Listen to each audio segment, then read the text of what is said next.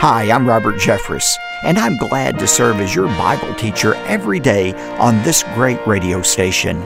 On today's edition of Pathway to Victory. If you have your Bibles, I want you to turn to the beginning of Abraham's story. It's found at the end of Genesis chapter 11. We're beginning our study of Abraham, who was truly a most unlikely hero. If God can use Abraham, He can use anybody. Welcome to Pathway to Victory with author and pastor Dr. Robert Jeffress. The Bible names Abraham as a standout man of faith, and for good reason. But did you realize that Abraham didn't start following God until he was 75 years old? Today on Pathway to Victory, Dr. Robert Jeffress shows us the moment when Abraham left his home and family and responded to the Lord's call. Now here's our Bible teacher to introduce today's message. Dr. Jeffress? Thanks, David, and welcome again to Pathway to Victory. The Bible teaches that Abraham died at a ripe old age, and he did so, and I'm quoting here, satisfied with life. Isn't that what all of us want? When we come to the end of our life, shouldn't it be great to look back with peace and contentment? Well, what's the secret? Today on Pathway to Victory, I'm presenting a brand new teaching series on the life of Abraham. By walking alongside this man of faith over the course of his entire life, we'll discover the key to a satisfied life. Over the next few weeks, our mission is to ignite a flame of passion in your heart so that you face every single challenge, every barrier in your life with courage and conviction. Let me be perfectly clear about this. Abraham was far from perfect. He made some mistakes, but through it all, he walked with God in faith, and you can be filled with faith as well.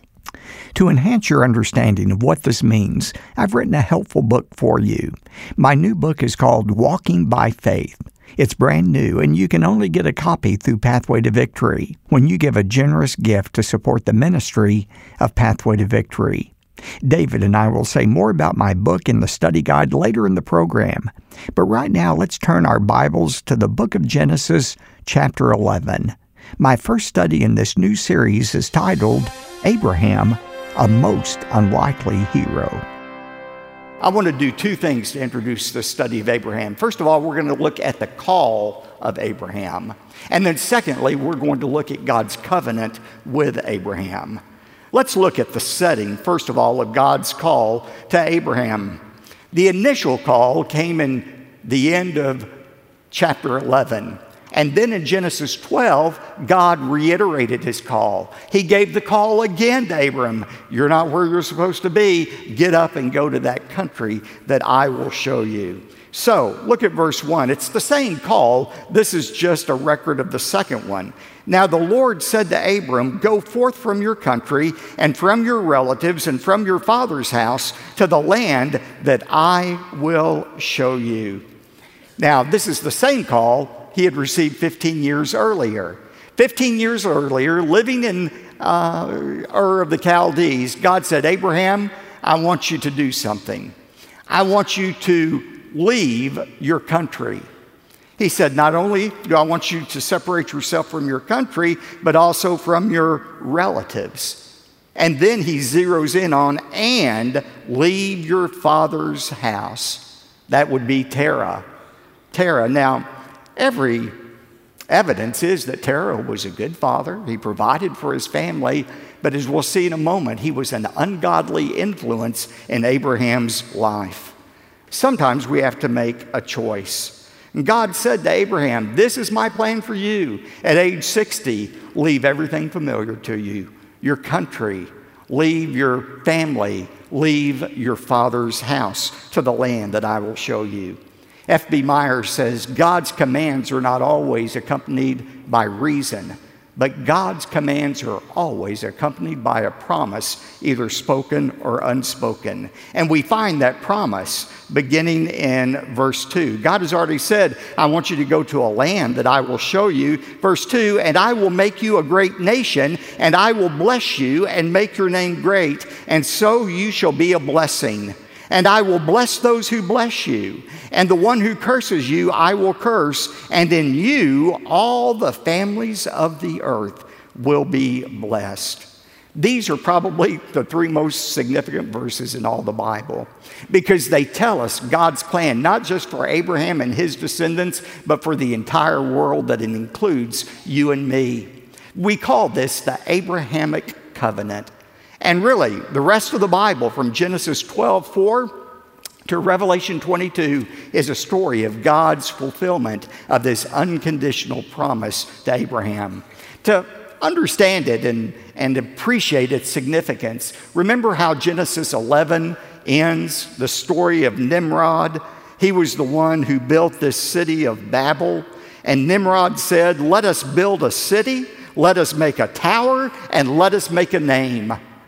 What Nimrod wanted is what every person wants. Nimrod wanted security. He thought a city would give him that. Let us build a city. He wanted solidarity, all the people coming together in one community. We'll build a tower from which we will all worship. And then thirdly, give us significance. We'll make a name for ourselves. They tried it without God, and it was a massive failure. Now God comes to Abraham, and he said, "I know what you want, Abraham. You're like every other person. You want security? I'll give you security. I'm going to give you a land that will belong to you and your descendants forever." And that was the first part of the Abrahamic covenant, the promise of a land. You want security? I'll give you a land. You want solidarity? You want to have a community, Abraham? Like Nimrod did? I'm going to give you a nation. You're going to be the father of a great nation. Even though you're an old man and you're married to a barren wife, you're going to have not just one descendant. You're going to have so many descendants you can't count them. Genesis 15 says they will be like the grains of sand on the seashore. They'll be like the stars in the heaven. It will be impossible to count them. And those who bless you and your nation, I will bless, God said. Notice that? I will bless those who bless you, and I will curse those who curse you. And by the way, you see that throughout history. People who blessed Abraham's descendants, the Jewish people, were blessed by God. Those who cursed Israel and the Jewish people were cursed by God. Just think about it in the Old Testament. Think about everybody who came up against Israel. The Egyptians, the Hittites, the Canaanites, the Jebusites. They were completely defeated. Think about the nation of Greece when they became the world power. Under Antiochus Epiphanes in 167 BC, they desecrated the temple in Jerusalem. And soon after that, they were defeated by the Roman Empire. The Roman Empire was the greatest empire in the world, and yet they destroyed the temple of God in Jerusalem in 70 AD, and they were reduced to nothing but dust. The same thing is true today. I don't care whether you're talking about Poland or Spain or Great Britain. Anybody who is not a friend of God has become a fifth-rate power in the world. I believe one reason God has blessed America in the past is because America has been a friend to Israel. And God has blessed that. I will bless those who bless you and curse those who curse you. Several people Friday night sent me a page from former Israeli Prime Minister Benjamin Netanyahu's new book that is coming out. And they noted on this page that Netanyahu thanked me for my unwavering support of Israel. Why do I support Israel? It's not because I'm that bright, but even I understand I want to be not only on the right side of history, I want to be on the right side of God. And when you support Israel, you are on the right side of God's blessing. We need to support Israel. Now, it doesn't mean everything Israel does is right. But it means when it comes to inhabiting that land that God has given them, not the UN, that God has given them, we can be sure we're on the right side of God. He said, Abraham, I'm going to make you a great nation. I'm going to bless you. And then thirdly, he said, plus, I'm going to give a blessing to the entire world. Through you, all the nations of the world will be blessed. And that is a reference, of course, to the Lord Jesus Christ. What was Abraham's response? How did he respond to God's call? He responded, first of all, with initial enthusiasm. Genesis 11:31 says, when this call came initially, Abram was 60. they picked up and off they went in search of this country that God had promised them. Verse 8 of Hebrews 11 says, by faith Abraham, when he was called, obeyed by going out to a place which he was to receive for an inheritance, and he went out not knowing where he was going. Dietrich Bonhoeffer wrote, only he who believes obeys, and only he who obeys truly believes. There's an inseparable link between believing and obeying.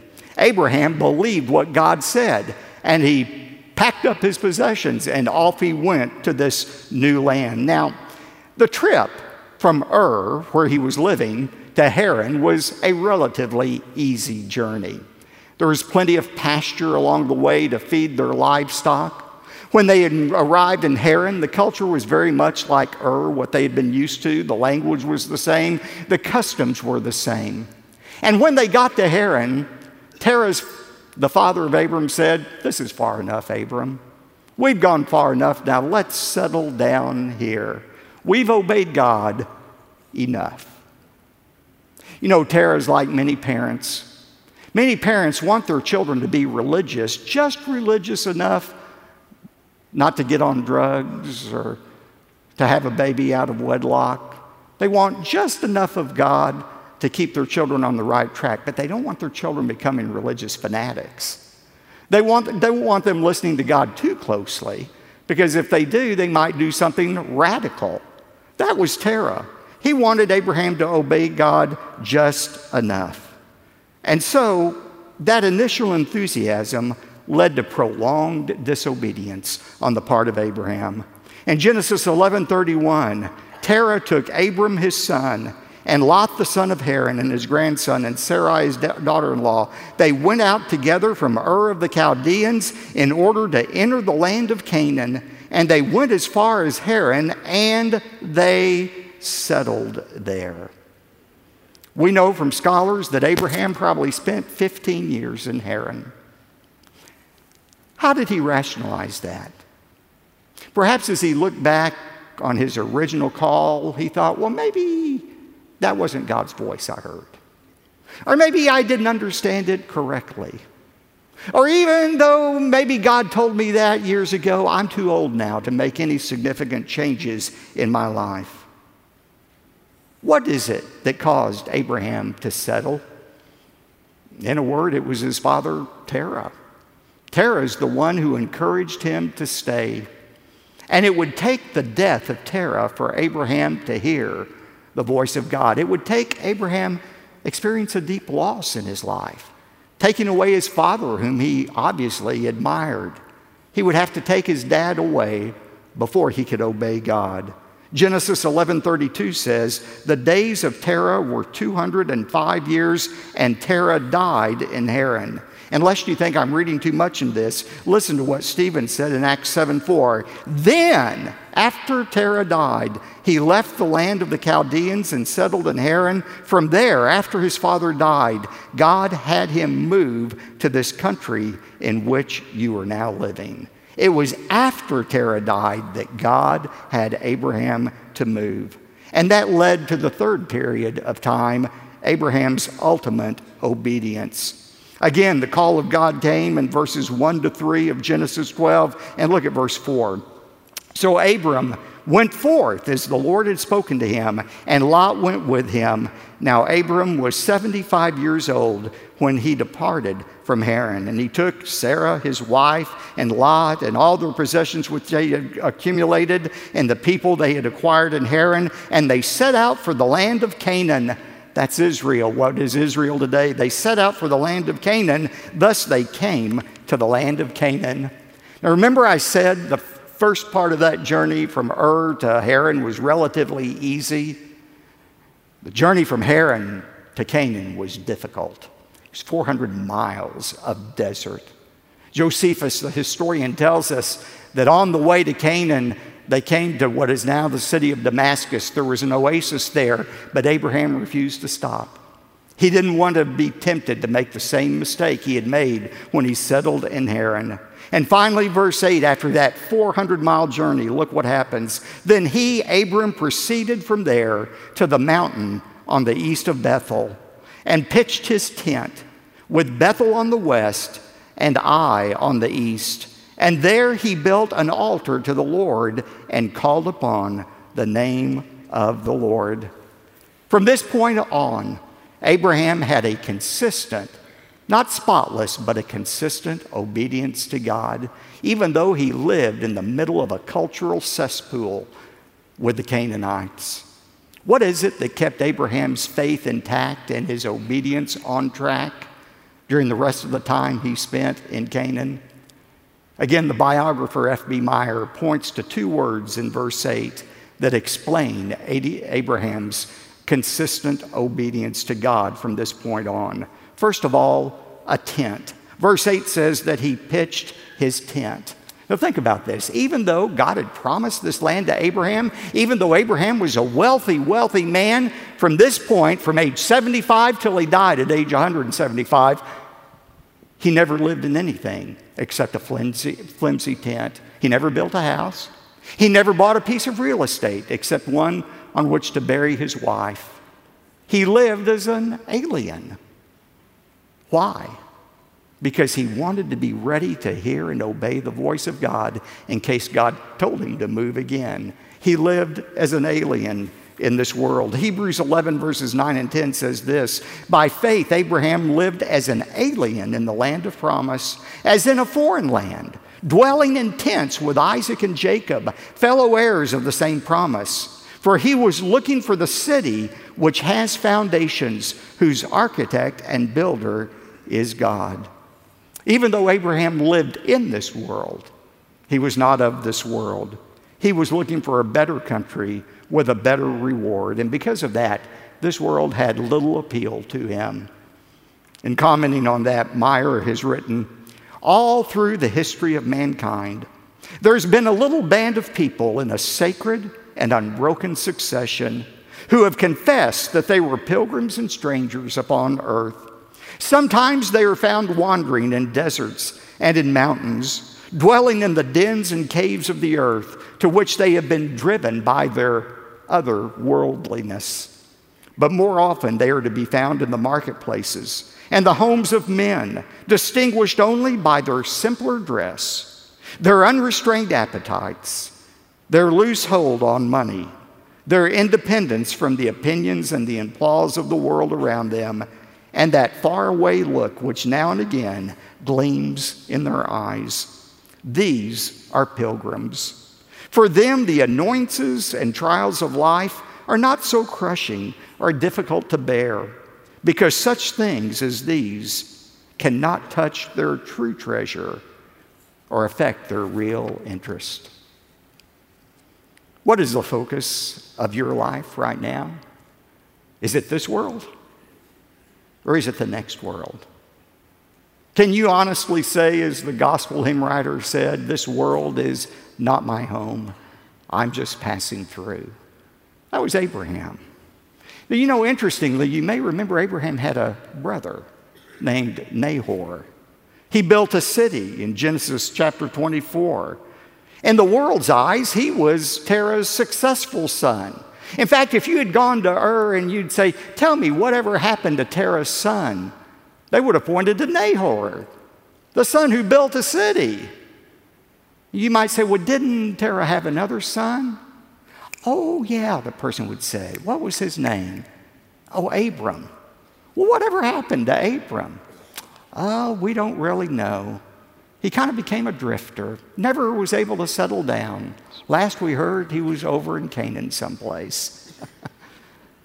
And yet today, hundreds of millions of people around the world name Abraham as their spiritual father, and they don't have a clue who Nahor is. I bet you don't either. Why do they remember Abraham? Because he had another world focus for his life. What kingdom are you building? Are you building your kingdom? Or are you building God's kingdom?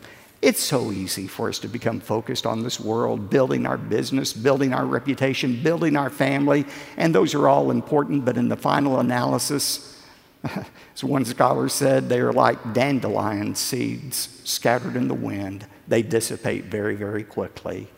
It's what's done for God's kingdom that ultimately counts. Abraham pitched his tent. He was an alien in this world. And the second key word in this passage, chapter 12, verse 8, is an altar. He built an altar when he got to Canaan. Did you know for those 15 years he was in Haran, he never once built an altar, no record of it. He never once worshiped God. It's easy to see why. When you're living in disobedience, disobedience pushes you further and further away from God. But when he finally heard the voice of God again, he knew he had to build an altar in order to commune regularly with God. Even though he was a wealthy man, even though he lived in a moral cesspool in Canaan, he was able to keep his obedience intact because he regularly communicated with God. Do you have an altar? What is the condition of your altar? Are you meeting regularly with God? You know, I imagine there are some of you here today, some of you watching this program. As you review your life, there's a lot of disappointment. Maybe you haven't fulfilled the goals you or perhaps other people had for you, and yet deep down you may know why. You can look back to a period in your life, a time in your life, when you didn't obey God's command, or you only obeyed it half-heartedly. You know why. You know the point you got off track with God. Let me remind you of something. The point of departure is usually the point of return back to God. If the story of Abraham tells us anything, it tells us this. It doesn't matter how old you are. It doesn't matter how far you've drifted away from God. You can come back. The story of Abraham is an invitation to come back to the altar of God.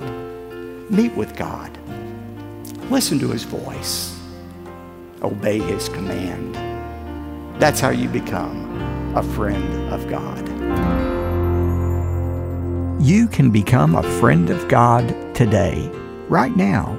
You see, it's never too late to begin doing what's right. And my prayer is that you will begin to take your first steps down the pathway to victory. God is waiting with open arms to receive you. At the beginning of today's program, you heard me explain that we are starting a brand new teaching series called Walking by Faith. Please make it a point to join me every day as we allow Abraham's story to unfold. We'll expose his missteps, we'll cringe at his mistakes, we'll identify with his struggles, but most of all, we'll celebrate his victories along the way. In doing so, we begin to embrace our own story. You see, just like Abraham, God is calling all of us back to him. This is one of the first times I'll mention my brand new book I've written for you. It's the one I crafted while preparing my sermons for this new series. It's called Walking by Faith. I want to send a copy to your home today when you give a generous gift to support the ministry of Pathway to Victory. Our nation and world seem to be spinning out of control. People have lost their confidence in human leadership, and they're becoming distracted by every whim of this world. Jesus Christ is our only hope. And when you give a generous gift to Pathway to Victory, you're empowering us to blanket the globe with clear and hope-filled Bible teaching. Thank you for doing your part today. And don't forget, you can watch Pathway to Victory on television. On Saturdays, you can catch us at noon Eastern on the Trinity Broadcasting Network. And on Sundays, we're on hundreds of stations, including TBN at 10 a.m. Eastern and Daystar at 6 p.m. Eastern. David? Thanks, Dr. Jeffress. Today, when you give a generous gift to Pathway to Victory, you're invited to request a copy of the brand new book from Dr. Jeffress called Walking by Faith.